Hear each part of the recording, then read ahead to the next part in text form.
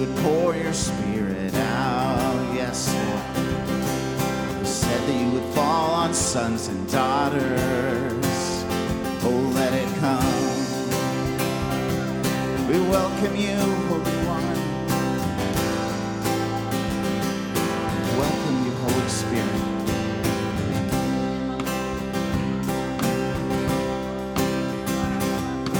Feel it in the wind you're about to move.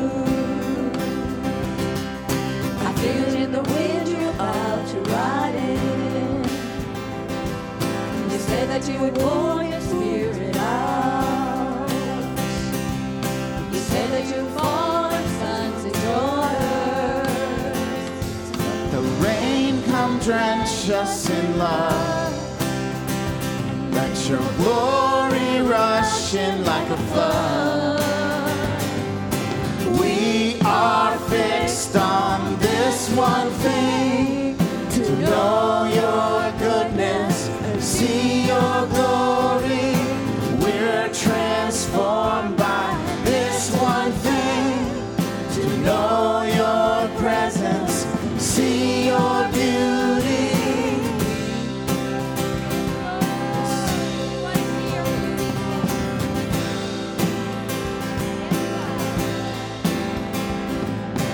I can see it now, your kingdom come. I can hear it now, the sounds of heaven. You said if we ask, we'll receive. So we're asking now the greater measures. Let the Rain come drench us in love. and Let your glory rush in like a flood. We are fixed on this one thing, to know your goodness, see your glory.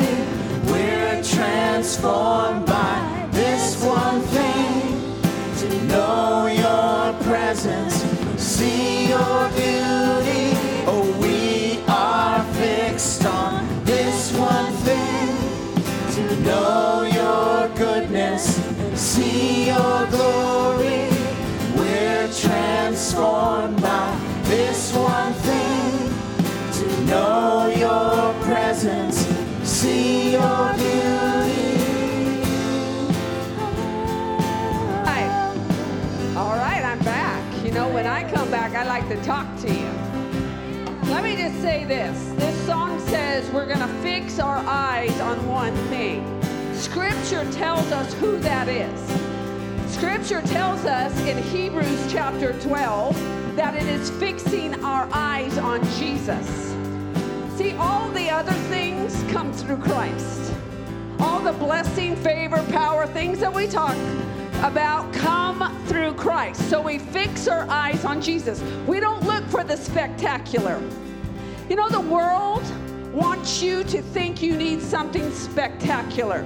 Even sometimes the church world, meaning the culture of the modern church, you got to have performance, you got to have this, you got to have lights, you got to have camera, you got to have this, you got to have eloquence, you got to have refinement. No, you don't. What you need is to fix your eyes on Jesus.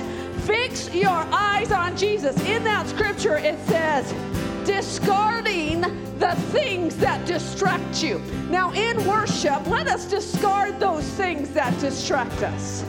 And let us fix our eyes on Jesus. There is no one more worthy to fix our eyes on.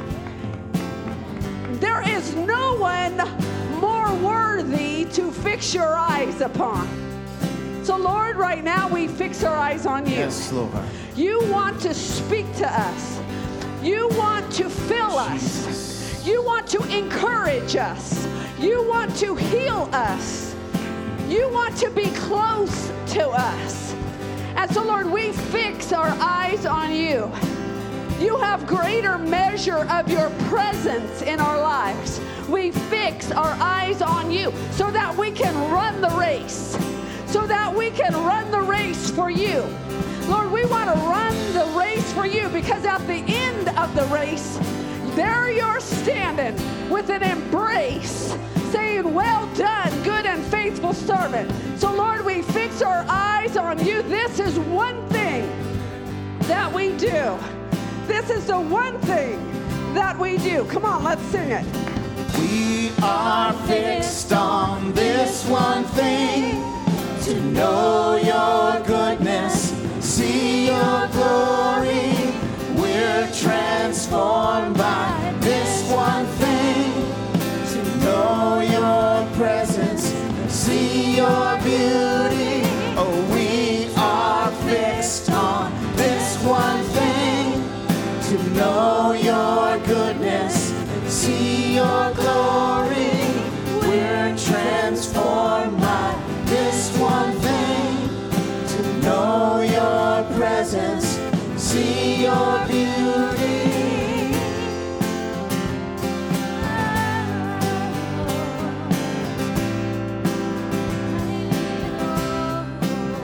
Oh, come and blow on through, Spirit move. We're ready for you to come and blow on through. Come and do what only you can do. Come and blow on through. Spirit move. We're ready for you to come and blow on through. Come and do what only you can do. And we are fixed on this one thing, to know your goodness, see your glory. We're transformed by this one thing, to know your presence, see your beauty. But we are fixed on this one thing, to know your goodness, see your glory. And we're transformed by this one thing, to know your presence, see your beauty. Hallelujah, Lord. Hallelujah. Thank you, Jesus. Thank you, Jesus.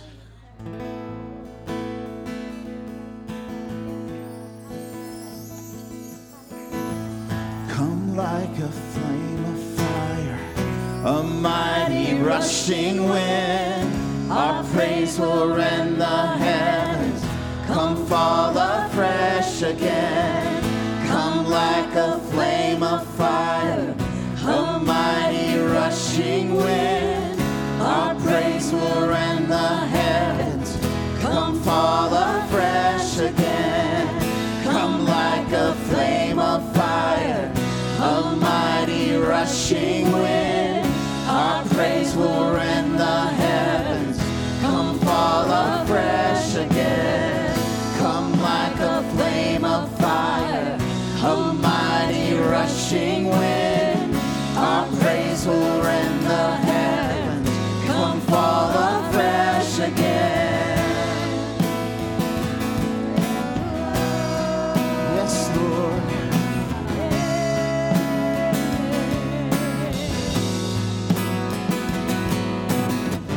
Come like a flame of fire, a mighty rushing wind. Our praise will rend the heavens. Come fall afresh again. Come like a flame of fire, a mighty rushing wind. Our praise will rend the heavens. Come fall afresh again. Oh, Spirit, break out. We'll break our walls down. Yes, Lord. Spirit, break out. Heaven, come down. Let's sing that again. Oh, Spirit, break out. Holy Spirit, break our walls down.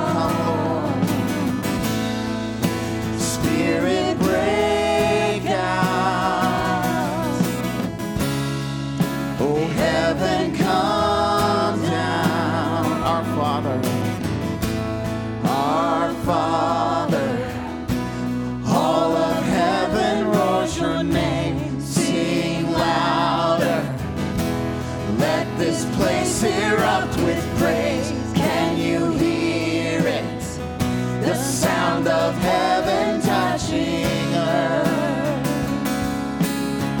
The sound of heaven touching earth. Oh, Spirit, break out. Yes, Lord. Break our walls down.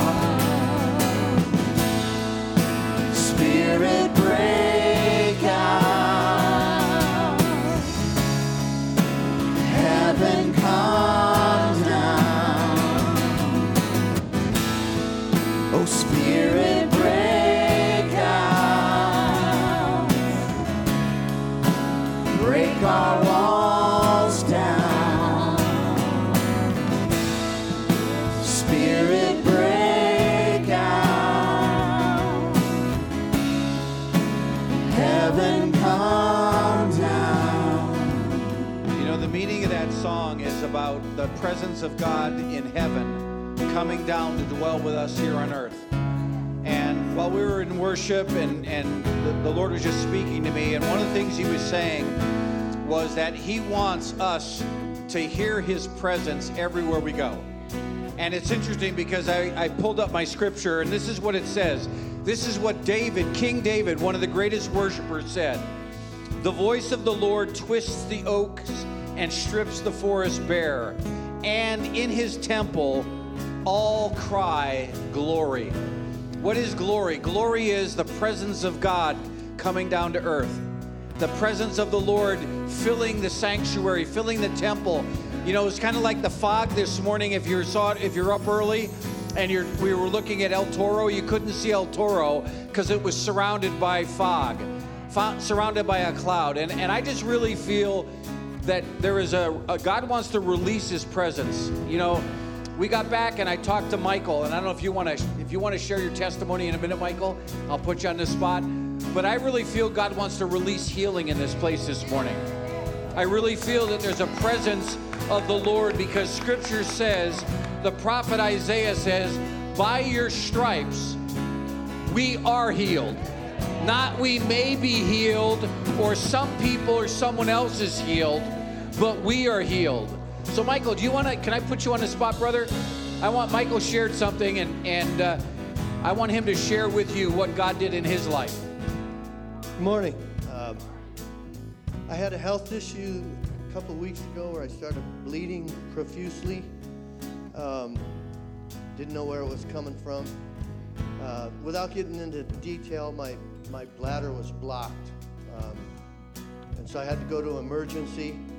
They did a CT scan and an ultrasound and told me that I had a huge tumor in my bladder, the size of the whole inside of my bladder, which, was interesting.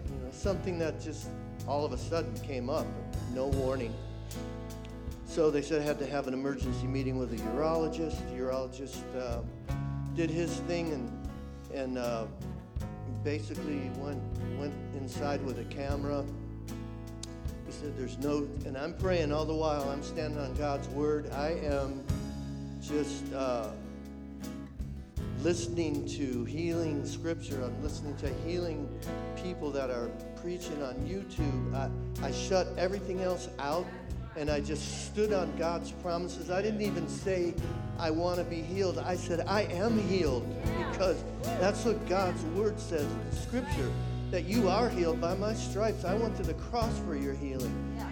So the urologist comes out and said, I don't know what to tell you, but you don't have a tumor. There's nothing. It's gone. It was just all blood and blood clots. So, but he kept me at the hospital and said, we're going to do exploratory surgery tomorrow morning, find out where you're bleeding from and stop it. And I said, well, okay. I'm still reading the word, standing on the promises, reading every healing scripture I could. I went and thought back about Hannah, my stepdaughter, had a massive tumor in her chest. And she told me, Dad, all I did was read healing scriptures. I had Matt, her husband, read those healing scriptures to her day and night whenever he was there, and shut off everybody else that was telling her this and that and the other thing. She said, I just stood on God's word, stood on God's promises, and that's what I did. So the next morning I went into surgery. came out, in the recovery room, and I'm looking for a scar. I'm looking for where he cut. And I go, Doc, where did you cut at? And he goes, I didn't have to. No surgery. And so he did a procedure that was different than cutting me open and finding out where it was. He found the spot. He took care of the bleeding, and now I'm just healing up. And praise God for the moral to the story is just stay in God's word. Keep, it says that your mind gets renewed as you fill your head with God's word and you keep reading his word, and everything else that's in there gets pushed out. That's what you need. That's what he promises. You stand on those words and promises. I've seen 2 miracles in my life right there in like 2 days. And now I'm healing up. Amen. Thank you, Jesus. Thank you, Michael. I love what Michael said. He stood on the promises. This banner over here in the far corner, Jehovah Rapha, that is the name of God. I am the God who heals. Not I am sometimes the God who shows up to heal. But we trust in the therapy of the Almighty. And so I don't know if you're not feeling well, but I've talked to a couple of you this morning. If you need a touch into your body from the Lord, I just want you to raise your hand right now. Okay, now look around. Look around. We're not alone in this, folks.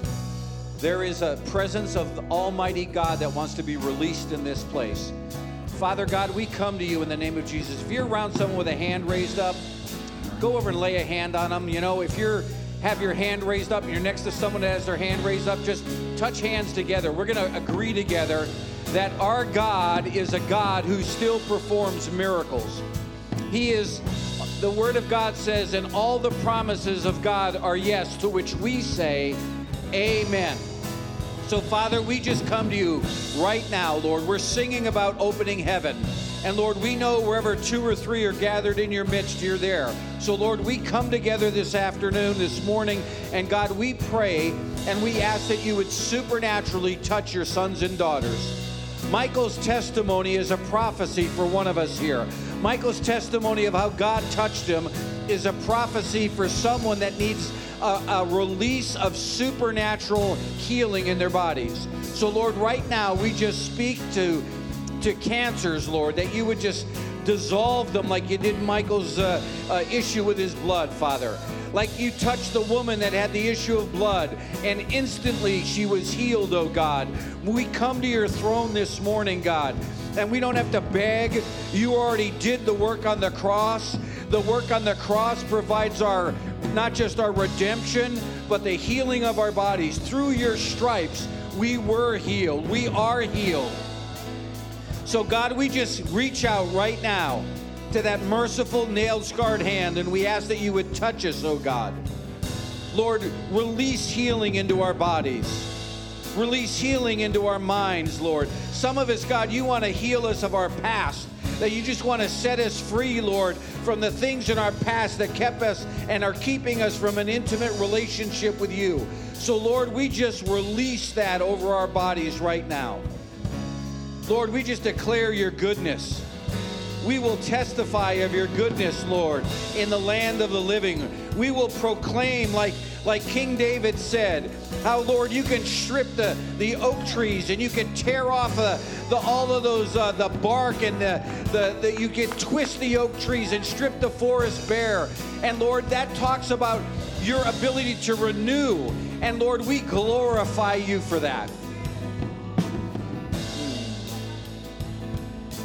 Thank you, Jesus. Thank you, Jesus. Thank you, Lord. Now let's continue to declare his goodness to us. Thank you, Jesus. Thank you, Jesus. Thank you. Oh, Spirit, break out. Break our walls down. Oh, Spirit, break out. Heaven come down. Spirit, break out.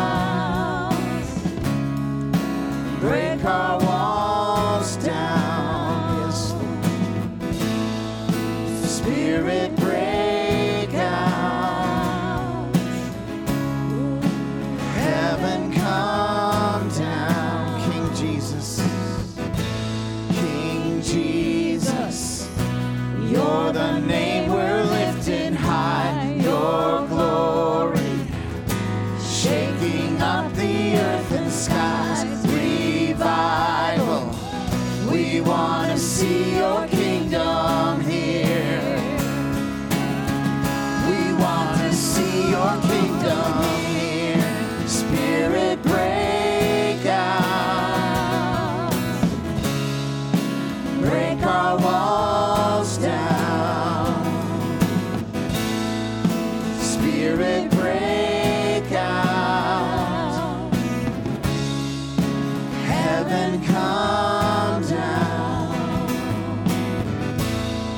Oh, Spirit, break out. Break our walls down. Spirit, break out. Heaven come down. Spirit, break out. Break our walls down.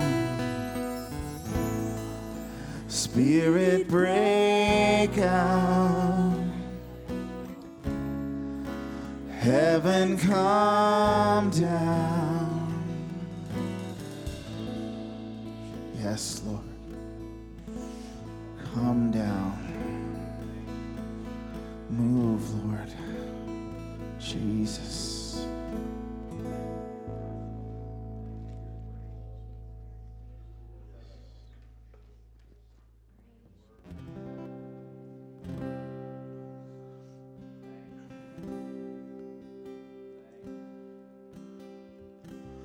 You were the Word at the beginning, one with God the Lord Most High. Your hidden glory and creation, now revealed in you are Christ. What a beautiful name it is. What a beautiful name it is. The name of Jesus Christ, my King. What a beautiful name it is. Nothing compares to this. What a beautiful name it is. The name of Jesus. You didn't want heaven without us, so Jesus, you brought heaven down. My sin was great, your love was greater. What could separate us now? What a wonderful name it is. What a wonderful name it is. The name of Jesus Christ, my King. What a wonderful name it is. Nothing compares to this. What a wonderful name it is. The name of Jesus. What a wonderful name it is. The name of Jesus. Your name is wonderful, Lord. There's no other name in heaven and earth that deserves our praise. Jesus, our healer, you restore our lives, Lord. You're our Redeemer. Oh, death could not hold you. The veil torn before you. You silenced the boast of sin and grave.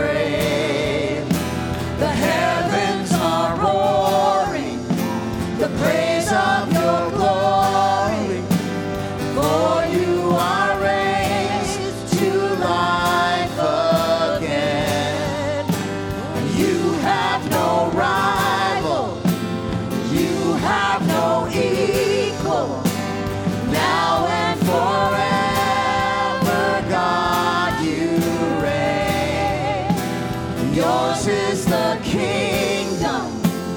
Yours is the glory. Yours is the name above all names. What a powerful name it is. What a powerful name it is. The name of Jesus Christ, my King. What a powerful name it is. Nothing can stand against.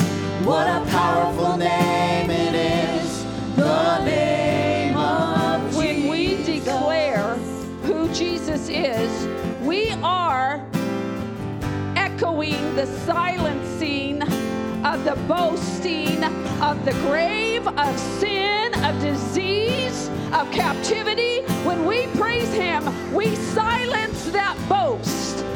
See, the enemy wants to boast. He wants to use human voices to boast of the power of disease, the power of captivity, the power of sin, the power of the demonic realm. But Jesus silenced their boast. He silenced. Actually, he destroyed the authority of the spirit realm over us. Now, when we praise him, when we declare who Jesus is, we are echoing the silencing of that boast. I don't care what the physical realm is dictating to you. Jesus paid for us to silence its boast. I will not agree with you. I will not agree with you. I will not agree with you. I will not agree with you, because Jesus' name says differently. Jesus' work on the cross says differently. And I agree with him. I agree with the name above all other names. That's who I agree with. Michael's testimony, as he said, I stayed in the Word. I said I am healed. He was silencing the boast of the disease. He said it will not captivate me. It will not cause me to agree with it. Right now, as we sing this song, let's silence the boast. Some of us, we lean into the boast. We lean into the world. We lean into it, and we start to inch toward agreement. And the Lord is saying, I have silenced the boast. I have silenced. Now you exercise that. You exercise that with the breath of God that has been placed in you, which is the Holy Spirit. Now you silence that boast right now. It does not have power over you. It does not have authority over you. It is not victorious. I am victorious. I am victorious. My name is above all other names. Now exercise your faith. Come on, let's sing. Death could not hold you. The veil torn before you. You silenced the boast of sin and grave. The heavens are roaring the praise of your glory. For you are raised to life again. You have no rival. You have no equal. Now and forever, God, you reign. Yours is the kingdom. Yours is the glory. Yours is the name above all names. What a powerful name it is. What a powerful name it is. The name of Jesus Christ, my King. What a powerful name it is. Nothing can stand against. What a powerful name it is. The name of Jesus. What a powerful name it is. The name of Jesus. What a powerful name it is. The name of Jesus.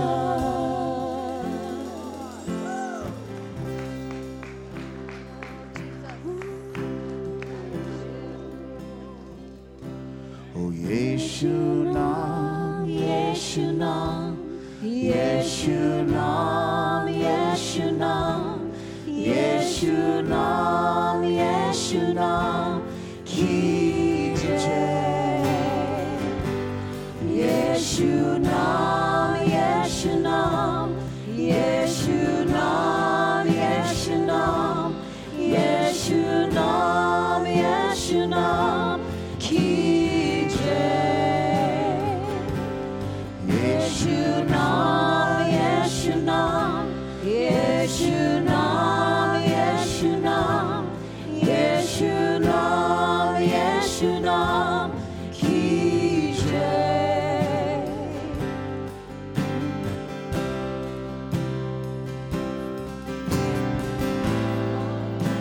You are praised, Lord. You are adored, Jesus.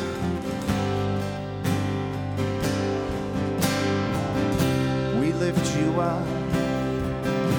We put you in your highest place. Holy, holy, holy are you, Lord. Worthy, worthy, worthy. You are worthy of our worship. You are worthy of our praise. We adore you, King of kings and Lord of lords. Just worship him in your own time, your own place. Sing out a song to the Lord. Sing a song to Jesus.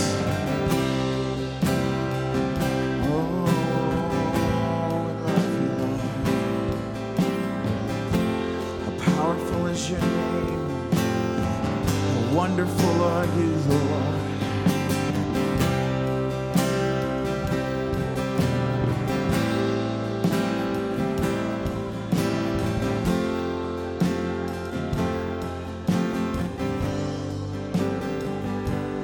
Yeshu nam, Yeshu nam, Yeshu nam, Yeshu nam, Yeshu nam, Yeshu nam, ki jai. Yeshu nam, Yeshu nam, Yeshu nam, Yeshu nam, Yeshu nam, Yeshu nam, ki jai. Yeshu nam, Yeshu nam, Yeshu nam, Yeshu nam, Yeshu nam, Yeshu nam, ki jai.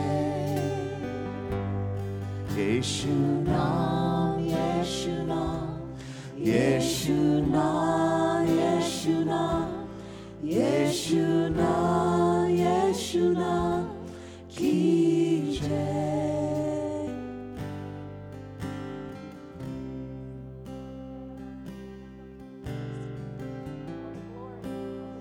Glory to your name, Jesus.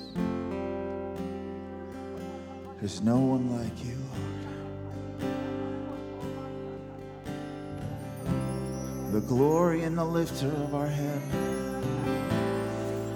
Forever faithful Father and friend. Who is like unto thee? You're our healer. You're our Savior. You're our deliverer. You're our strong tower.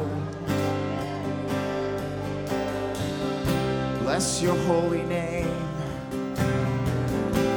Bless your holy name, Jesus.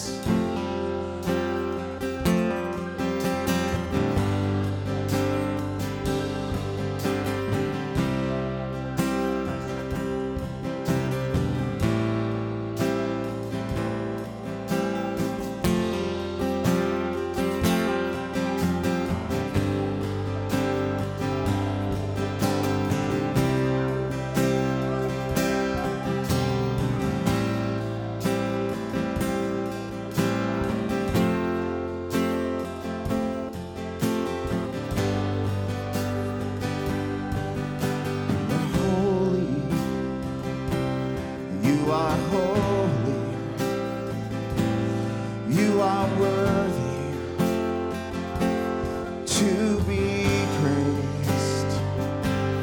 You are holy. You are worthy. Jesus, name above all, name above every name.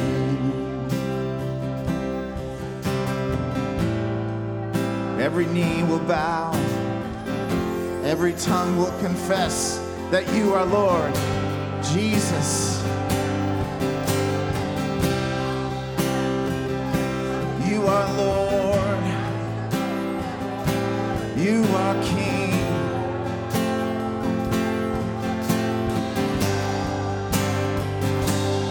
Yeshu Nam, Yeshu Nam, Yeshu Nam, Yeshu Nam, Yeshu Nam, Yeshu Nam, Ki Jai.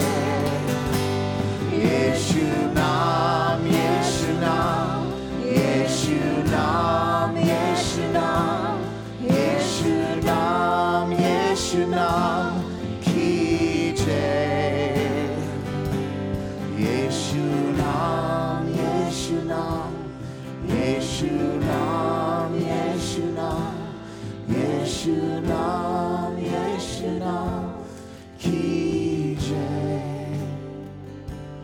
Yeshu Nam, Yeshu Nam, Yeshu Nam, Yeshu Nam, Yeshu Nam, Yeshu Nam, Ki Jai.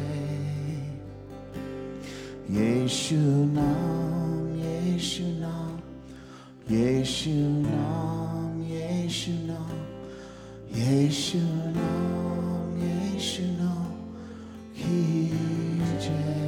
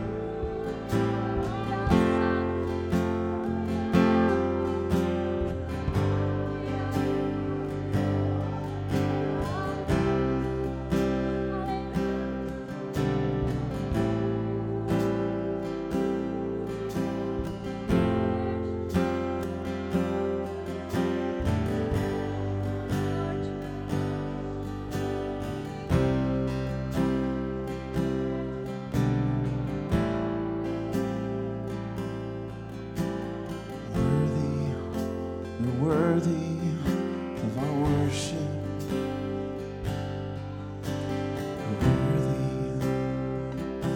worthy to be praised.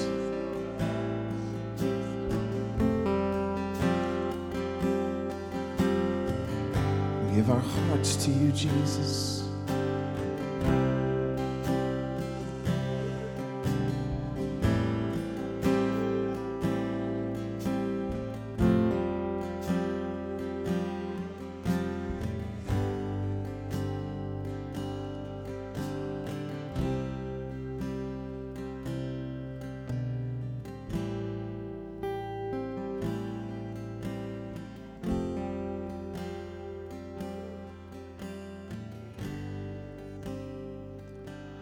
Yeshu Nam, Yeshu Nam, Yeshu Nam, Yeshu Nam, Yeshu Nam, Yeshu Nam, Ki Jai.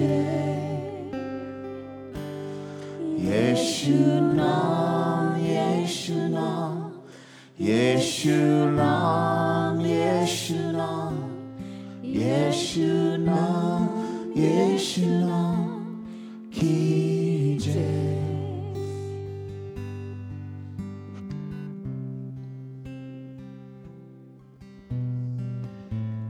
Then I saw at the right hand of him who sat at the throne, with writing on both sides and seals with 7 seals. And I saw a mighty angel proclaiming in a loud voice, "Who is worthy to break the seal and open the scroll?" but no one in heaven or on earth or under the earth could open the scroll or even look inside of it. And I wept because no one was found to be worthy to open the scroll and look inside. Then one of the elders said to me, "Do not weep. See, the Lion of the tribe of Judah, the Root of David, has triumphed. He is able to open the scrolls and its 7 seals." Then I saw the Lamb looking as if he had been slain, standing at the center of the throne, encircled by the 4 living creatures and the elders. And the Lamb had 7 horns and 7 eyes, which were 7 spirits of God sent out into all the earth. And he went and he took the scroll from his right hand of him who sat on the throne. And when he had taken it, the 4 living creatures and the 24 elders fell before the Lamb. Each one had a harp and were holding bowls, golden bowls full of incense, which are the prayers of God's people. And they sang a new song. "You are worthy to take the scroll and to open its seals, because you were slain, and by your blood you purchased from God persons of every tribe and every language and every people and every nation, and you have made them to be kingdoms of priests to serve our God, and they will reign on earth." Thank you, Jesus, for what you've done for us.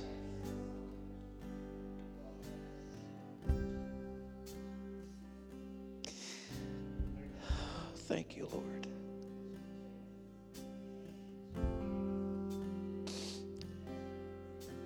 Thank you, Lord, for your grace, that you love the nations, that you love the people. That, God, you love when we worship you, Lord, because you are worthy. Yes, Jesus. God, you are so unbelievably worthy.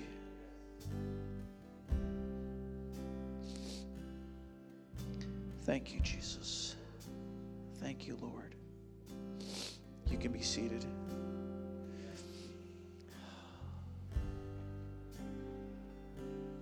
I love when we worship the Lord, and I was thinking we need to have you start teaching us some songs so we could worship in your mother tongue, so we could worship in the praise of every language, every tribe, every kindred, every people group. You know, there's nothing more beautiful than traveling. You know, we've had the privilege of traveling to a lot of countries and to worship with people that you don't know their language, but you know their spirit. You know, and you may be sitting in a service and not understanding a word they're saying, but you understand everything they're saying. You know, and we serve a mighty, awesome God, don't we? It's good to be back with you. My wife and I, she dressed like a tiger this morning. We saw tigers in the jungles. It's a leopard, excuse me. A spotted leopard. Yeah, you got to keep me straight. We've been up since early this morning, where I think we're someplace over Greenland, a time zone, where we'll get there probably by next Sunday. It's good to be back. I want to read a passage of Scripture to just talk about the goodness of the Lord. Aren't you glad that the Lord loves you? Aren't you glad that he loves you just where you're at? You don't have to put on any pretenses or fake it until you make it. You just have to love him and let him love you. You know, I was reading in the Psalms early this morning in Psalm 119, and it says, you know, I was listening to some C.C. Winan singing about the goodness of God, and then I opened up the Scripture, and it was talking about the goodness of God. Listen to what it says in Psalm 119, starting in verse 65. It says, "Do good to your servant according to your word, Lord. Teach me knowledge and good judgment, and I will trust your commands. Before I was afflicted, I went astray, but now I obey your word." How many of you relate with that? You know, you were afflicted, you went away. "Through the arrogance that smeared me with lies, I kept your precepts within my heart. Their hearts are callous and unfeeling, but I delight in your law. It is good for me to be afflicted, so that I might learn from your decrees. From the law from your mouth is more precious to me than thousands of pieces of silver and gold." And I thought about how good the Lord is to his sons and daughters. You know, turn to someone and tell them, God is good to me. Peter, God's good to me. Is he good to you? Yeah. Rick, you're in a cage and God's still good to you. You know? You know, it doesn't matter whatever you're facing in life. You know, you could be facing a difficult situation, and, you know, you could be facing health issues. You could be facing job insecurity. Some of you could be facing infertility, and God is still good. He has never once not been good. He's never once stopped being good. It's part of his character and his nature. It's who he is. He can't change that. It's from the beginning of time he was that way. And a lot of times when we go through life, we hit some sort of speed bump in life, and we're like, God, why is this happening to me? God, if you're so good, why do you allow bad things to happen? And he says, like, I love how the psalmist wrote it. He says, it was good for me to be afflicted so that I might learn your decrees. You know, sometimes when everything's going good, we go on autopilot, you know. But God's wanting us to actually get in deep with him and to know him intimately and personally, so that when we hit the speed bumps, we could say, it is well with my soul. You know, I think about Jesus. You know, we think Jesus didn't have to suffer, but yet he went through everything you and I will ever go through. Yet he didn't sin. You know why? Because he was hardwired into the presence of the Lord. And that's something that you and I could do as well. And that's where his word comes in, because the word became flesh and dwelt among us. Just think about this. I don't know if you ever think about this. The disciples didn't have the New Testament. All they had was the Torah, the Old Testament, the law, the history, the prophets. We have the teachings of Jesus that tell us about what has happened. We were able to read the book of Revelation, which says that there is no one worthy on this planet or under this planet or anywhere around this planet. And if there's creatures on other celestial beings way out there, they're not worthy of it either. There's only one that's worthy. And we get to read that testimony and hear of the goodness of the Lord. And I just want to encourage you, you know, we have seen God do some amazing things, but I tell you what, he's not done yet. He wants to manifest his presence in you everywhere you go. And I'm just excited about what God's doing, and I want to just encourage you to continue to be faithful to him. You know, the psalmist tells us that. The Apostle Paul in the book of Romans tells us, you know, that some things work together for the good of those, right? You know, is that what it says? No, it says all things, not some things. The good, the bad, the ugly, the things that you think, oh God, how could you do this? Because it gets you back to his decrees. It gets you back to his word. It gets you back to saying, Lord, I'm not going to trust in my silver and gold. I love how the psalmist said it. You're more precious than silver and gold. You're more precious than Silicon Valley Bank. You're more precious than First Republic Bank. You're more precious than gold bullion. You're more precious than anything, Lord. You know, I love when we were in India, I was sharing, and I shared about Peter walking into the gate, into the temple on his morning prayer time, and a beggar was laying there, alms. He was looking for a cash handout, you know. And I love what Peter said. Silver and gold I don't have, but what I have I give you. In the name of Jesus, rise up and walk. There is something more powerful than your 401. There's something more powerful than your paycheck. There's something more powerful than the equity you have in your home. And that is the Lord God Almighty, who loves you and cares for you and wants the best for you, to bless you, so that you could walk around and tell about his goodness. Amen? Well, it's good to be back with you. I am excited about what God's doing. If you're a guest or visitor, we're glad you're here, and welcome you. We have a lot of things going on after service today. There's still the Foundations of Faith class that will be meeting in the fellowship hall. If you haven't signed up for that, feel free to do so. You can just show up and be there. We also have a new ministry. ¿Cuál es su nombre? Lengua del corazón. Mi Spanish is no bueno. I tell people, mi lengua es inglés, mi corazón es latino. So you have to help me practice my Spanish. We're going to be starting a ministry for our Spanish-speaking brothers and sisters. It'll start off with our sisters. It'll be teaching some things, and Laura is going to be translating for that in our services.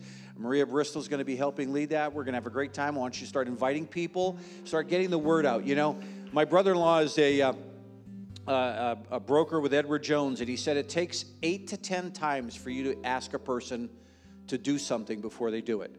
So don't get weary in being told no. You know, I tell people all the time, I've had better people than you tell me no. So keep telling them and keep asking them and keep asking them to come and keep inviting them and see what will happen.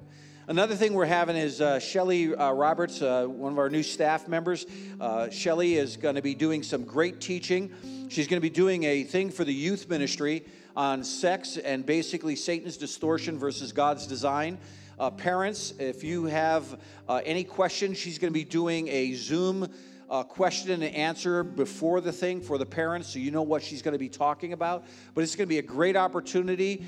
Shelly is a clinical psychologist, and she's also an ordained minister, and got some great experiences working with healing couples and individuals of sexual addictions. And she's going to be talking very candid with the youth on June 21st. That weekend, she's also going to be doing, on a Friday night, she's going to be doing a singles training, Never Alone. As a single person, she has some incredible insights to the Word of God that she'll be sharing with you on that. So invite people to that. These are all free of charge. No, there's not going to be any cost.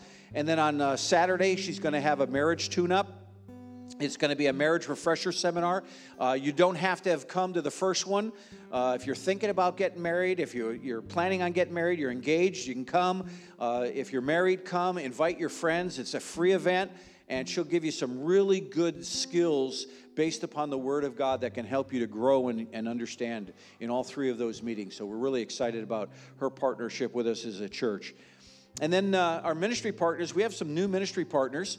We recently were in Bangladesh, and we had a great opportunity to meet many new friends as well as some older friends who were there. And these two sisters are incredible ladies.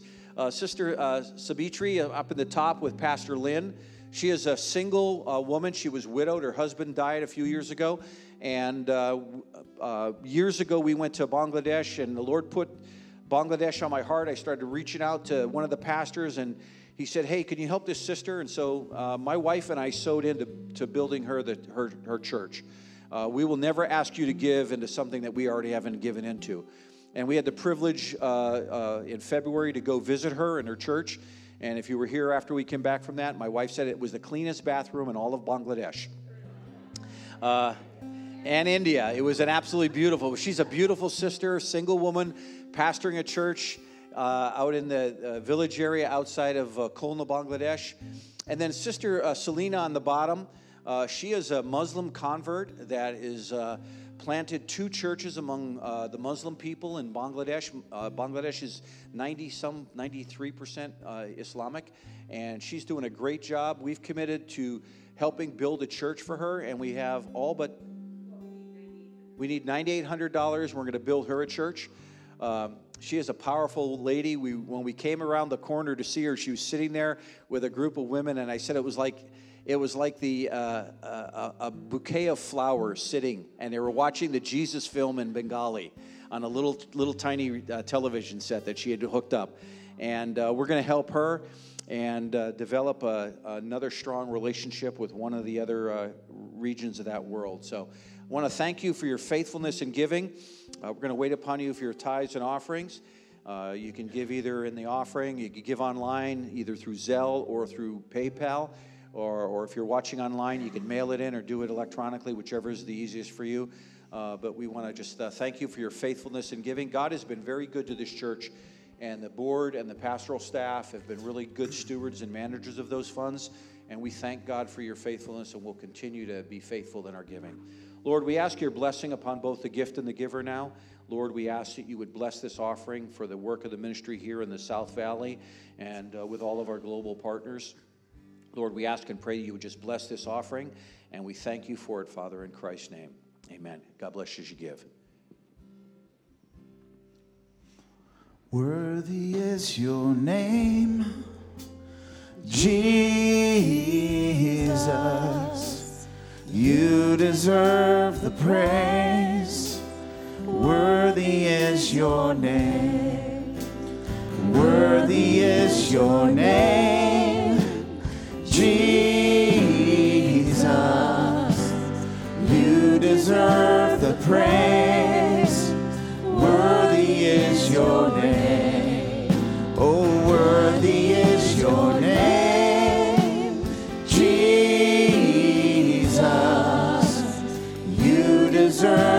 praise. Worthy is your name. Amen. Why don't you stand, and we're going to, if you're comfortable, greet someone, say hello to someone, and then we'll come back and share a few things with you, okay?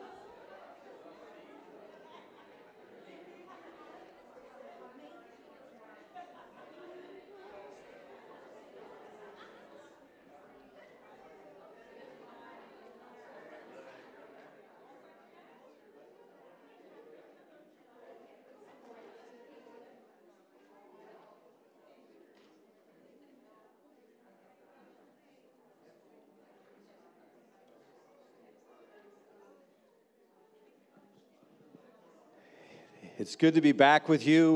We're going to be, if anyone's watching online, we're going to go silent because we're going to be talking about a few things, somewhat confidential, but we'll have the volume back up. So if you're watching and the volume's dead online, you're not losing your hearing. It'll come back in a little bit. There you go. So we want you to pray. Some of you can go, some of you could pray, some of us can give, but we could all work together to do the work of the Lord. And the beautiful thing about it is you may never meet these people on this side of eternity, but someday you're going to meet them and they're going to say thank you for sowing in. And interesting thing, the things with the kids at the House of Hope, or down in southern part of the state, they took their 10th grade tests and they scored the highest in their testing. Some of them are in college. One of them wants to be a doctor. These are kids that we've been sowing into for 10 years. Yep. And we're change a person, change a nation. And that's what we're doing. Pastor Lynn. Praise the Lord. We just one powerful church. We're going to remain powerful. We are committed to the assignment that the Lord has for this house.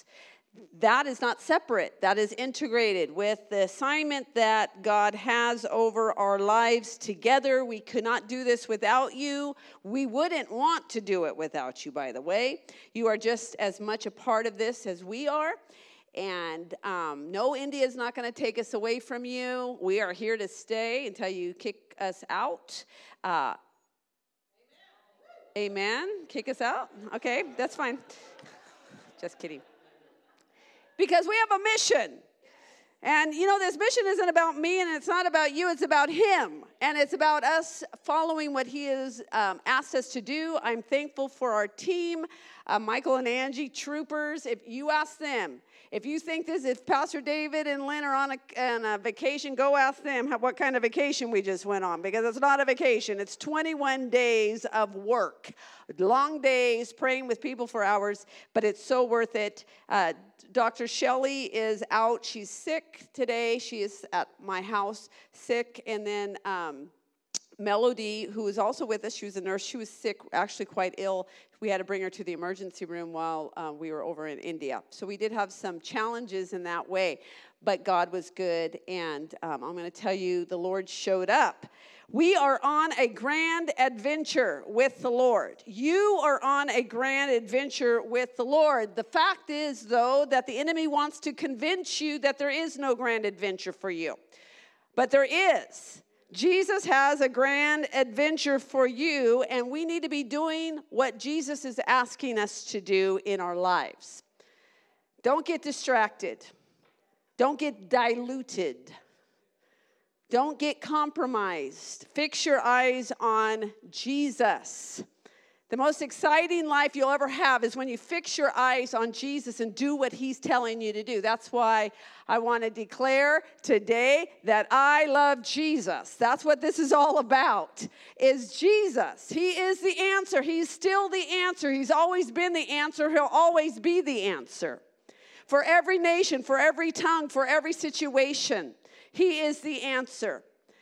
It's interesting because I've been exposed to a lot of pretty bad situations, having traveled all over the world and in some very terrible places. And you look into people's eyes, and you see maybe some of the circumstances that they're in. And yet, when the presence of Jesus enters into that situation, into that person's life, he's their answer. He is their answer, and he's your answer. He is your answer. We are a muscle church, and that means we want maturity. We want to be on the meat of the Word of God. It's important because the storms do rage. The storms do rage in life. We are not storm absent. There are storms in our life. And in order for us to be able to withstand those storms, we need to be a muscle church that knows the meat of the word and raises people into maturity. Too much shallow alleys, and people topple quite easily when they're not rooted and grounded. And as we move forward in time, we need to be rooted and grounded. Scripture says in the last days, they will want to refuse sound doctrine. They just want to have what's tickling their ears. Scripture says that, not me. I'm not saying that. Scripture says that. And the thing is this, we don't want to be an ear-tickling place. We want sound doctrine. Amen. Well, Jesus is here right now with us. He's here right now. We don't just talk. He is present. He is present here with us right now. When we began the service this morning, as we began to sing the song that we're going to fix our eyes, Hebrews 12:1 says this. Hello, Jesus. Yes. You don't need to be on the phone. He can hear us. Yeah. Just kidding. I've had my phone go off in very quiet chapel services. I know what that's like. Therefore, since we are surrounded by such a great cloud of witnesses, let us throw off everything that hinders and the sin that so easily entangles, and let us run with perseverance and the race marked out for us. That is the goal for every life. Sometimes if you look at people like David and I who are, quote, professional ministers, you say, well, that's for you, but I got other things to be doing. No, it's for everyone, that we are to fix our eyes on Jesus and throw off everything that hinders, and we have a race. You have a race to run with for perseveringly. Revelation 7:9 says this, and Pastor David read some scripture from Revelation that I will read in a minute. But this is what the end of the book says. After this I looked, and behold, a great multitude that no one could number, from every nation, from all tribes and peoples and language, standing before the throne and before the Lamb, clothed in white robes with palm branches in their hand. So this helps us to understand, what is the race? What is it all about? What is your race all about? Ultimately, you are his witness. Ultimately, no matter what assignment that you have in your life, whether you're a teacher, you're a businessman, a business owner, construction worker, police officer, nurse, whatever your assignment may be professionally, you still are called to be a witness. You are still called to carry his message, his gospel in your life and through your life. It's no different. We just all have different applications, but that is what our assignment is. Amen, Pastor Lynn. Okay. I gave you a break from me for 2-3 weeks. I didn't even preach on Easter. Come on. Now you could say, amen, Pastor Lynn. Amen. Revelation 5:1-13. Pastor David read this scripture already, and I'm going to read it again. Then I saw in the right hand of him who sat on the throne a scroll with writing on both sides and sealed with 7 seals. And I saw a mighty angel proclaiming in a loud voice, "Who is worthy to break the seals and open the scroll?" But no one in heaven or on earth or under the earth could open the scroll or even look inside it. I wept and wept because no one was found who was worthy to open the scroll or look inside. Then one of the elders said to me, "Do not weep. See, the Lion of the tribe of Judah, the Root of David, has triumphed." not at the end. He has triumphed. Right now, he has triumphed. He has triumphed. He is able to open the scrolls and its 7 seals. Then I saw a lamb looking as if it had been slain, standing at the center of the throne, encircled by the 4 living creatures and the elders. You know what I love about that? The lamb looking as if it had been slain. He didn't erase his scars. He's proud of his scars. He's proud of the victory that he has. You know what? Let me just make a pause here. You don't need to be ashamed of your scars. You don't need to be ashamed of what you've gone through. Actually, that is the pathway of your testimony. That's a pathway of you to show forth the victory. So many people, the enemy wants to keep you ashamed of your past journey, meaning what you've gone through. You know what? Scripture also says that Jesus scorned the shame of the cross.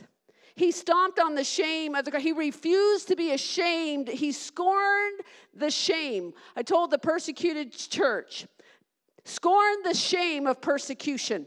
Scorn the shame of being rejected. You scorn that shame. You don't have to be ashamed of that. Some of us, we can get ashamed of some things. Jesus was not ever ashamed of the cross. That's why he didn't have his scars erased. Some of us need to open up our mouths about the testimony that we have. People don't know that you've gone through because you don't want to tell them because you're ashamed of what you've gone through. And know what that is? That's the enemy shutting your mouth. He's shutting your mouth from the testimony that you have regarding what Jesus has done in your life. This is an example, as elsewhere is, that Jesus, the lamb, looking as if he had been slain, is standing there. Then I saw a lamb looking as if it had been slain, standing at the center of the throne, encircled by the 4 living creatures and the elders. The lamb had 7 horns and 7 eyes, which are the 7 spirits of God, sent out into all the earth. He went and took the scroll from the right hand of him who sat on the throne. And when he had taken it, the 4 living creatures and the 24 elders fell down before the Lamb. Each one had a harp, and they were holding golden bowls full of incense, which are the prayers of God's people. And they sang a new song, saying, "You are worthy to take the scroll and to open its seals, because you were slain, and with your blood you purchased for God persons from every tribe and language and people and nation." You want to talk about what the mission is. The Revelation tells us what the mission is. Matthew 28 tells us what the mission is. Acts 1:8 tells us what the mission is. And you shall receive power after the Holy Spirit comes upon you, and you will be my witness. That's your mission. You have made them to be kingdom and priests to serve our God, and they will reign on the earth. And I looked and heard the voice of many angels, numbering thousands upon thousands and 10,000 times 10,000. They encircled the throne and the living creatures and the elders. In a loud voice they were saying, "Worthy is the Lamb who was slain to receive power and wealth and wisdom and strength and honor and glory and praise." Then I heard every creature in heaven and on earth and under the earth and on the sea and all that is in them, saying, "To him who sits on the throne and to the Lamb be praise and honor and glory and power forever and ever." The 4 living creatures said, "Amen." And the elders fell down and worshiped. This is the Jesus we know. This is the Jesus we serve. He is to receive all honor and glory and praise. This is a description of the Jesus that we engage with every day. It's not just about when I get to heaven, the sweet by and by. That is one of the most off theologies. You know why? Because it made a passive church. It made a passive people. That somehow victory is in the air somewhere, out there, in the future. And here we're just surviving. The fact is this description is the Jesus that we serve and know right now. It's the Jesus of Hebrews chapter 12, the great cloud of witnesses. This is a description of that. See, the world may try to tell you something different about Jesus. Your flesh may try to tell you something to tone it down. Tone it down. Tone it down. Well, that's what the enemy wants you to do. Tone it down. Why are you toning it down? So that the world can shout louder and get the attention of the people. Tone it down. You'll lose your audience. No, I'll gain my audience. I'll gain my audience. You know what's interesting about being with persecuted people? And it's actually a beautiful thing because a lot of times we talk about the persecuted church and it's such an ambiguous term. We kind of talk about it, but we don't really know what it means until you go and you're with them. And they describe it to you. And they're there. They're telling you their story. They're telling you kind of like real time what it's like. And I'll tell you, Mike and Angie and Pastor David and I and Shelley and Melody and the youth and Brian and Mark, we engaged with them, but I'm going to say I held weeping pastors, many weeping pastors. And yet, because there is suffering involved, and yet, the church is growing. And yet, the church is being packed out. Packed out. Because the message of the gospel keeps going forth in power through the lives of people who refuse to be silenced, who refuse to tone it down, who refuse to be acceptable to the world. You know, I'm going to totally go off my notes today. That's what I'm going to do. Let me just ask you a question. Preach on. Might get a little conviction, though, if I preach in this way. I want to challenge us here to not tone it down. Quit being acceptable. Quit playing the world's game. Quit playing the world's game. The enemy wants you to play his game. He wants you, and by playing his game, you know what? He's controlling you. He's controlling the volume. He wants us in comparison to other parts of the world, in a very comfortable setting. I do not have one fear that police are going to come and disband this. I don't have one fear of that right now. I have fears of other things, but not that. Not really fears. But in a sense, sometimes we can get really toning it down. And I want to challenge us to turn up the volume. And I don't mean shouting at people. I'm not saying that. What I mean is the glory of the Lord manifested through your life. What I mean is go and tell, meaning there are a lot of people that are hungry out there. There are a lot of hurting people. There are desperate people out there. There's desperate people in your families. There's desperate people right in your coworkers, in the lives of people around you. They're desperate for the answer, and they're being fed the world's answers, and they're being left empty. They're being left starved. They even have diseases of the world. Come on, let us go and tell. Don't give in to your flesh, to the embarrassment of that. There is no shame in it. You know, the thing is this, especially after being with the persecuted church and the control that governments and different people want over people, I was telling David, you know, how demonic it is to try to shut up Christians from telling the gospel. You know why it's demonic? I'm going to tell you why it's demonic. Because what's the enemy trying to do? prevent people from knowing Christ, from going to heaven, from being saved, from being freed. That's what the enemy's trying to do. How is he trying to do it here? That would be our question. How is he trying to do it here? Getting us so comfortable, thinking that we've got time. How is it? We've got to ask ourselves, and it's a question that we ask our own person. I ask my own person that. It's one reason why we're going to go into the jails. We're going through a clearance process, a team of us going into the jails. I'm saying, Lord, how can I be a witness?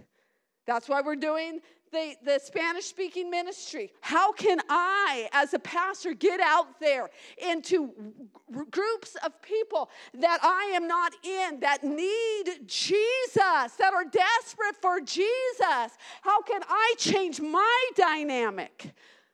But not just me, you. That's how we're witnesses.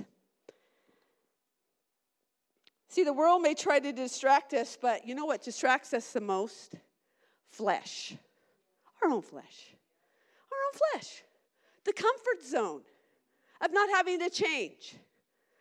May you have such a passion for Jesus. I mean, such a passion for Jesus that you want to do what he has asked you to do. See, it's interesting. We just last time I was with you, we were celebrating Easter. And Matthew 28 tells us the Easter story, the story of when the women go to the tomb. And it's interesting in Matthew 28 because the trajectory of that scripture starts with the resurrection. The women come to the tomb. Then Jesus appears to the women. And then he tells them to Mary, go and tell the disciples. So that's the next stage. He invites Mary right away into the supernatural calling to go and tell the gospel. The gospel message, that is, he is risen. That is, there's a finished work of the cross. That is, right away, he invites humans into the message. Then, in the next part of that scripture, Matthew 28, it talks about what the scurry and the worry of the world, because they find out that Jesus' body is missing. So they make up a story. They get together. They make up a story. What is going to be the story? They want to put some negative twist on it, not only on Jesus, but on the belief. So right there in the middle of that. And then it goes into Jesus appearing before the disciples and how some of them doubted. So it mentions that in it, that even those who were committed to Jesus had doubts. And what we know about doubts, it prevents us from being a witness, doesn't it? And then at the end, we all know the part at the end is the Great Commission. That Jesus says now, go into all the world and make disciples. This is the trajectory. If you only needed one chapter in Scripture that shares the whole trajectory of the calling of humans, it's right there. Invited into the supernatural. That has not changed. You have a calling. You have been invited into the supernatural. See, the enemy always has the plot, even in your life and my life right now, to have the world reject the message and the person of Jesus. There's a plot. It may be an intellectual plot. It may be a philosophical plot. It can be like a don't tread on another person's rights plot, whatever it may be. There is a plot by the enemy to keep people from going and telling, from sharing the gospel message. Let me share with you a story. We were just with some of our friends. They're Indian lawyers, Light Life Freedom. We just shared a picture of them. They're telling us a story. They do a lot of work legally for the persecuted church. Not only do they have the care for those children in Light Life Freedom, but they do a lot of work for the persecuted church. They go and defend the rights of pastors, and they do it without charge, and it is dangerous. It is dangerous for them. Their lives are threatened. Their lives are threatened. And it's interesting because they're telling us some of these stories, incredible stories, because we know that certain people have been jailed. We even shared it in our prayer requests. If you remember us sharing it through the prayer force and different things, that some of our pastors had been jailed. And so Pradeep and Jyoti were helping them get out of jail. And so they're defending these pastors in court or before the judge their rights to tell the gospel message. Their right as a human being, because in their religion as a Christian, they are to obey the word of God. And that is to go and tell. So this is court, right? And so they're being battered, and there's some of them that are proclaiming that Jyoti and Pradeep are blasphemy based upon what religion those people were from. And so they're like, it reminded me a lot of the book of Acts, what Paul the apostle did. And, people are telling them that they're blaspheming right there in the court. And Jyoti and Pradeep said, we're not telling you about Jesus. We know Jesus. Okay, so they're in court. We're not telling you about Jesus to defend these people or about Christianity. We know Jesus. And they start to tell their testimony because Pradeep and Jyoti, no person came and witnessed to them. But actually, and in Pradeep's case, he was a raging alcoholic, high caste raging alcoholic. He was also in the Air Force legal team and all of this. And he was at the end of his rope. He was suicidal. This is his testimony. And Jesus appeared to him. And for 3 days, Jesus walked with him. So, fast forward, all these years later, he's in court. Now, let me just say, he paid a big price to serve Jesus because he was high caste Indian. His family totally rejected him. He lost everything. He was high caste, meaning his family played polo with Prince Charles's family. That's how high caste. So he was totally cast out from his family. So he's paid a price, but he knows Jesus. He knows the reality of Jesus. Fast forward to being in court, defending the pastors who are sharing the gospel because of the conviction that they have to obey God's word, refusing to be shut down, refusing to have the volume turned down. And he says, I'm not telling you this because I know this religion. I'm telling you this because I know Jesus. Let me ask you a question. Do you know Jesus like that? Because when you know Jesus like that, you have a conviction. And that conviction is, I don't care what people think about me. I don't care if they reject me. I don't care if they think I'm foolish or insane. I know Jesus. I know Jesus. See, the world plots, and the enemy uses the world around it to plot to tone down the voice of God in you.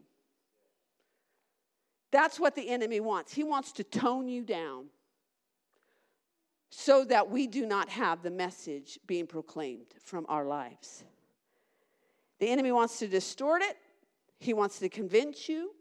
He even wants to convince you that people don't need Jesus, that they don't want Jesus. He wants you to be convinced somehow that it's harming them in some way to tell them about Jesus. It's not.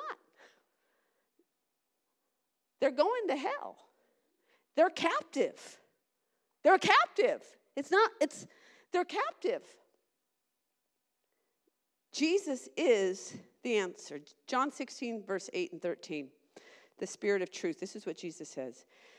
When he comes, he will prove the world to be in the wrong about sin and righteousness and judgment. Verse 13. But when he, the Spirit of truth, comes, he will guide you into all truth. I love this because the world's big about deception.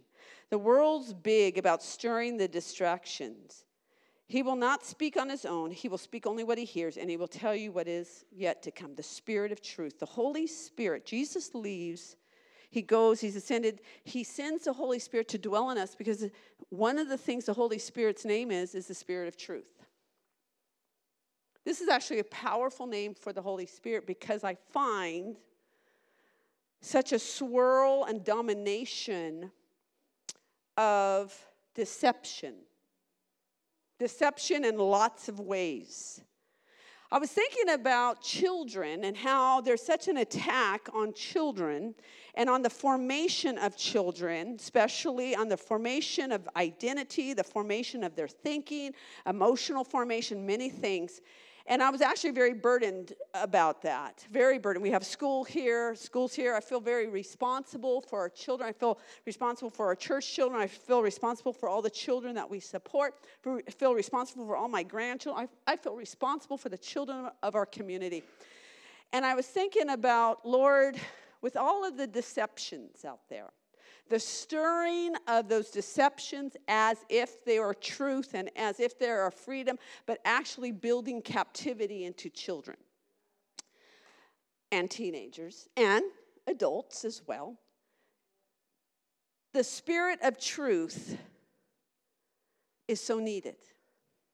And so I was praying about the children, and the Lord said, you know what, children need to have the Spirit of truth at a young age dwelling in them. Because the greatest defense to deception is knowing the one who is the truth. Do you hear me? The greatest defense to deception is knowing the one who is the truth. You want your children to have the greatest defense to deception. Get them to know Jesus. We can run them around to all other kinds of things. You're like, Pastor Lynn, my goodness, you're going after. I am. Because I'm so burdened for that. That the children would have the Spirit of truth. I know this as a person who grew up with parents who made sure I knew Jesus.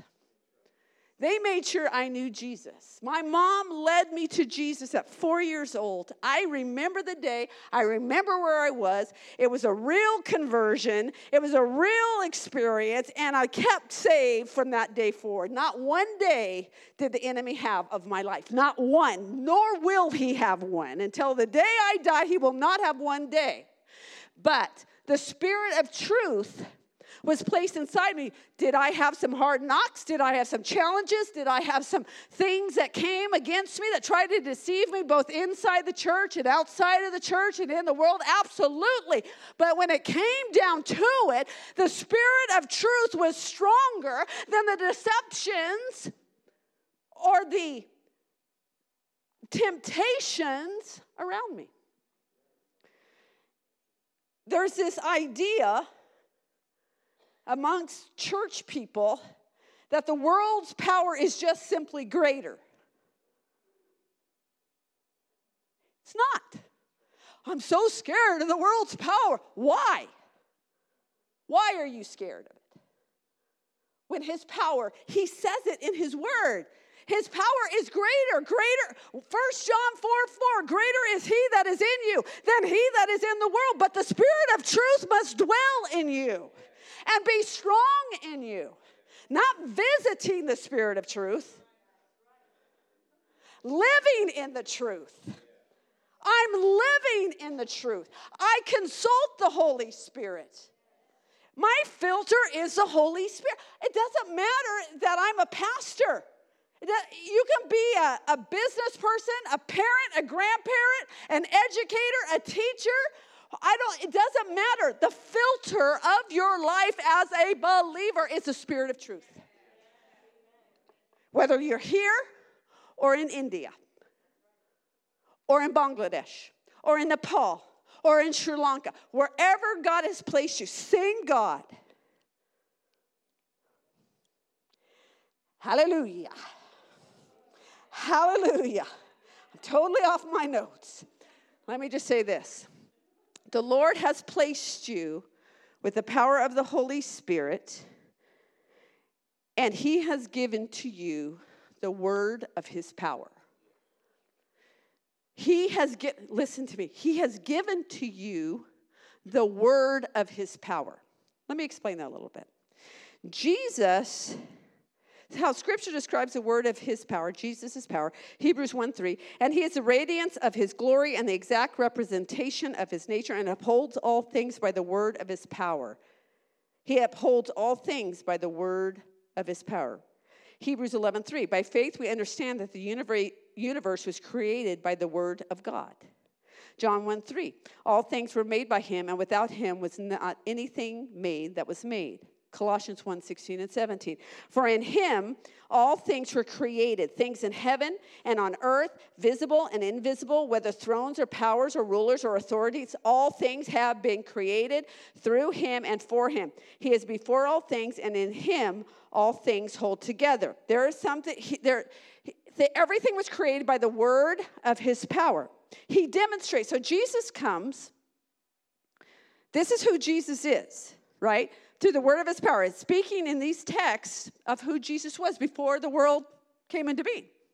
Then Jesus comes to earth.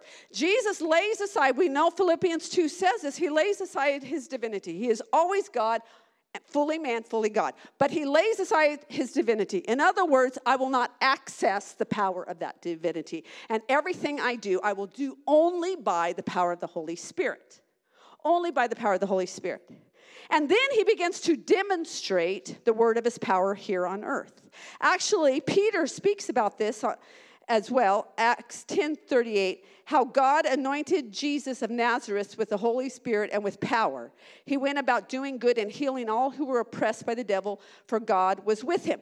We know through what Scripture shows us in the Gospels that Jesus demonstrated the word of His power through casting out demons, through healing the sick. Scripture says, Matthew 8:7, but the centurion says to Him, only speak the word, and I know that my servant will be healed. The word of His power goes forth. He demonstrates the word of His power over all principalities and powers and the demonic in people's lives.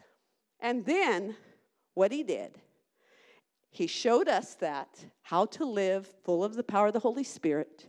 He goes to the cross. He dies for our sins. He is resurrected. And He sends His Holy Spirit to dwell in us so that we now can demonstrate the word of His power. Let me give you an example. There was a lot of demonic activity in our conferences. You say there's no demonic activity here. I say it's just cloaked in other things, but it's present. I'll challenge you there. But anyway, that's not what we're talking about. And so there was this one first night, I believe it was the first night, there was this lady who began to manifest like a snake. And she did the snake tongue, the forked tongue, like that whole thing. One of the pastors cast out the demon, whatever. So later, the demon's cast out of this lady. And next day, we're praying for people. I recognized her. And I was going to pray with her. And then she started getting the snake tongue out. I'm like, oh.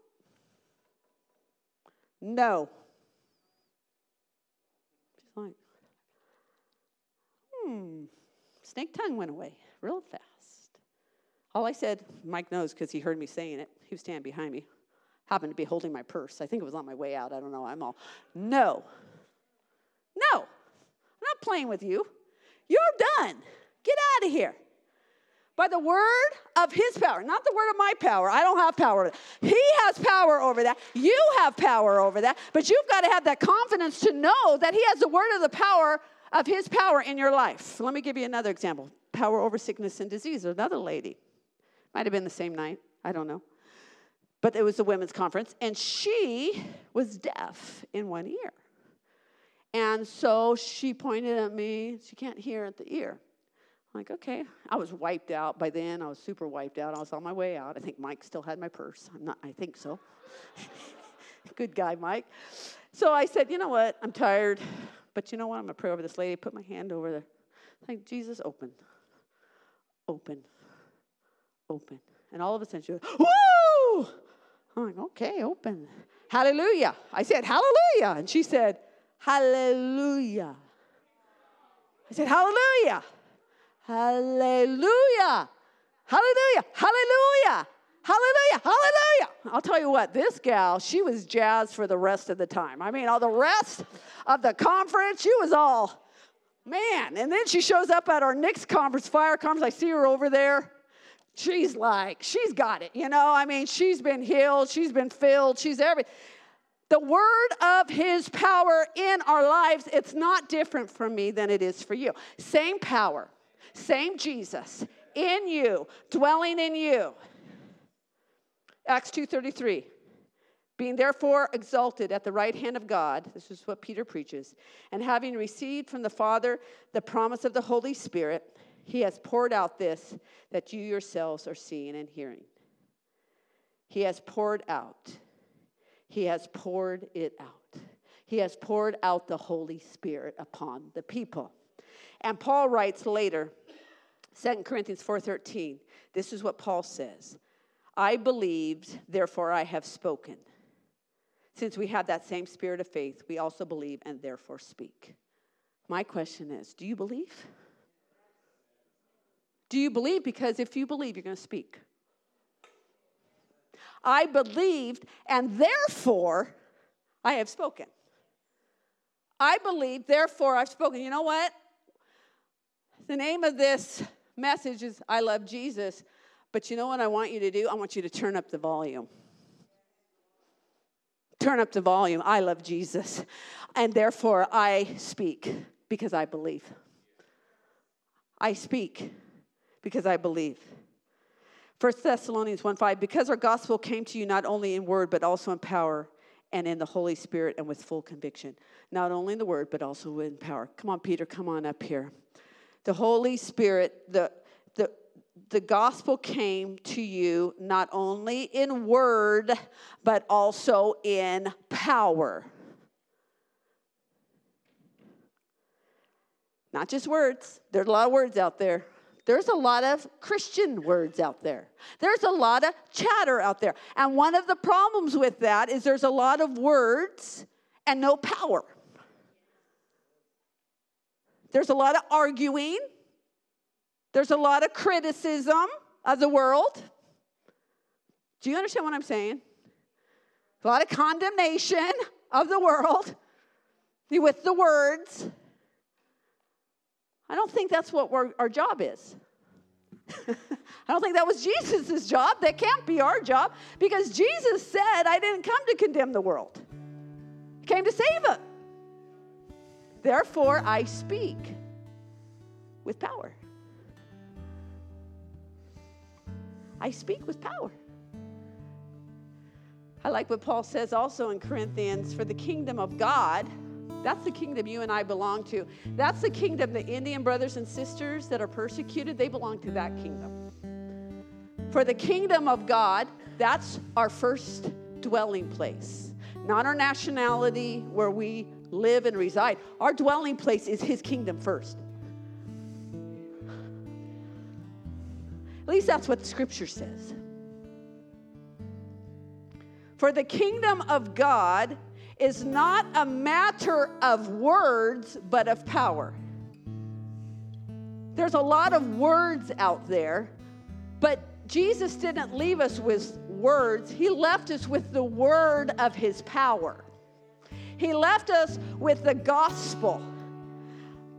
Romans 1:6 says, I am not ashamed of the gospel because it is the power of God unto salvation.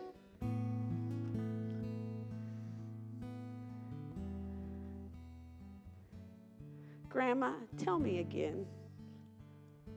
Tell me again how much Jesus loves me. Tell me again. When we sit with especially the Light Life Freedom children, the ones rescued from the pit of hell, by the way, you tell them, you know what? The Lord loves you. We love you. I want you to know you're not alone. And sometimes I know you feel alone. I know sometimes you do. But I want you to know there's a group of people who love you so much. And their eyes brighten. Their spirits, they smile. I said, you have family. See, in those words, there's words of power. They're eating it up. Those are words of power too. It's not just rise up and be healed. It's not just no to the demon. It's you are loved. And not only does God love you, but I love you. I'm there for you. I want to see you do your best. I want you to stand.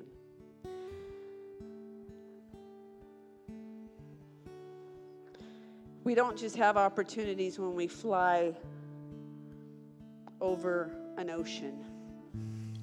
Have opportunities wherever God's placed us.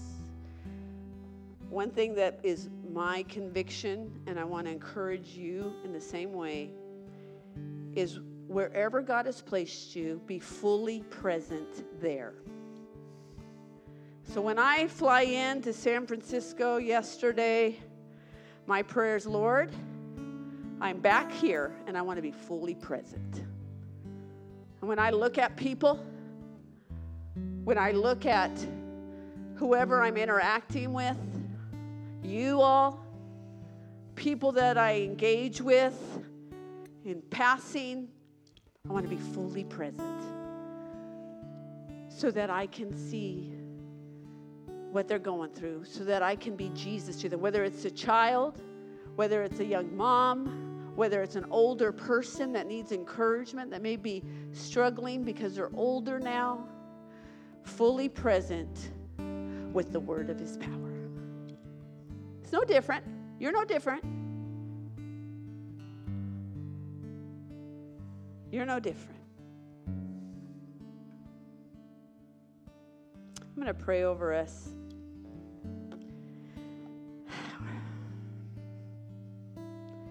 I don't know. I don't know if it's just the time, the seasons, my age, but I feel so much more intensity. There is an intensity, but it's a beautiful thing. It's not a disheartening thing. It's a beautiful thing. Because the Lord, He's making His bride ready. He is making His bride ready. But in the midst of that, let us be about His business. Let us be about sharing the love of Jesus. Let us be about caring about people. Let us be about giving. Let us be about being like Jesus to people. Not being too busy to be interrupted. Not being too distracted to see people around us that are open. They're more open than we think they are. They're open to hear about Jesus, about the message of Jesus and His love and His forgiveness and His freedom. We say, well, what if they're not open? Well, keep loving them. Just keep loving them. Keep loving them. Holy Spirit, let's just pray over us. I just pray a fresh anointing on you. I pray a fresh anointing of the word of His power upon you. I pray over this house that we would fix our eyes on Jesus. I pray that we would not fear the world. We would not fear the powers of this world, because greater is he that is in us than he that is in the world. Lord, I pray over those in this room that are intimidated by the world's powers and the kingdoms of this world. Lord, I pray, break off that intimidation. I pray, Father, those who are fearing rejection of man, Lord, we break that off. We break that off, the fear of rejection of man, Lord, that they would step out, that they would speak your word, that they would know that their belief in you, and therefore they can speak forth your word. As they do that, they are favored by you, Lord. That they're not out there on their own. They're favored, just like Jyoti and Pradeep, as they stand before a court system, a corrupt court system. They are favored by you because the word of power is on their tongue. And Lord, in our context as well, the word of power is on our tongue, because you have given to us the Holy Spirit that dwells in us, and we can be fearless, and we can have expectation that you're going to do incredible things. But Lord, we have to step out, and you know that. We've got to step out in faith. We've got to step out, and we've got to crucify our flesh if we're feeding it, if we're wanting to be acceptable to the world. Lord, crucify that flesh so that we can join and be immersed in the great adventure you have for our lives here in Silicon Valley, here in South Bay, here in California, here in the U.S., where you have placed us, as well as the reach that we have. Lord, I declare that, Father. I declare that freedom over this house. The freedom, the joy of the Lord, the joy of the message of the gospel, the power of the message of the gospel, all the good things you have for people. You have good things stored up for those who fear you, who respect you, who honor you. Lord, we release that, Father, in your precious name. If you need prayer, we have a prayer team available. God bless you as you go. Have a great day and be open to be a messenger of his word. King of endless worth, no one could express how much you deserve. Though I'm weak and poor, all I have is yours, every single breath. I'll bring you more than a song, for a song in itself is not what you have required. You search much deeper within. You're looking into my heart, coming back.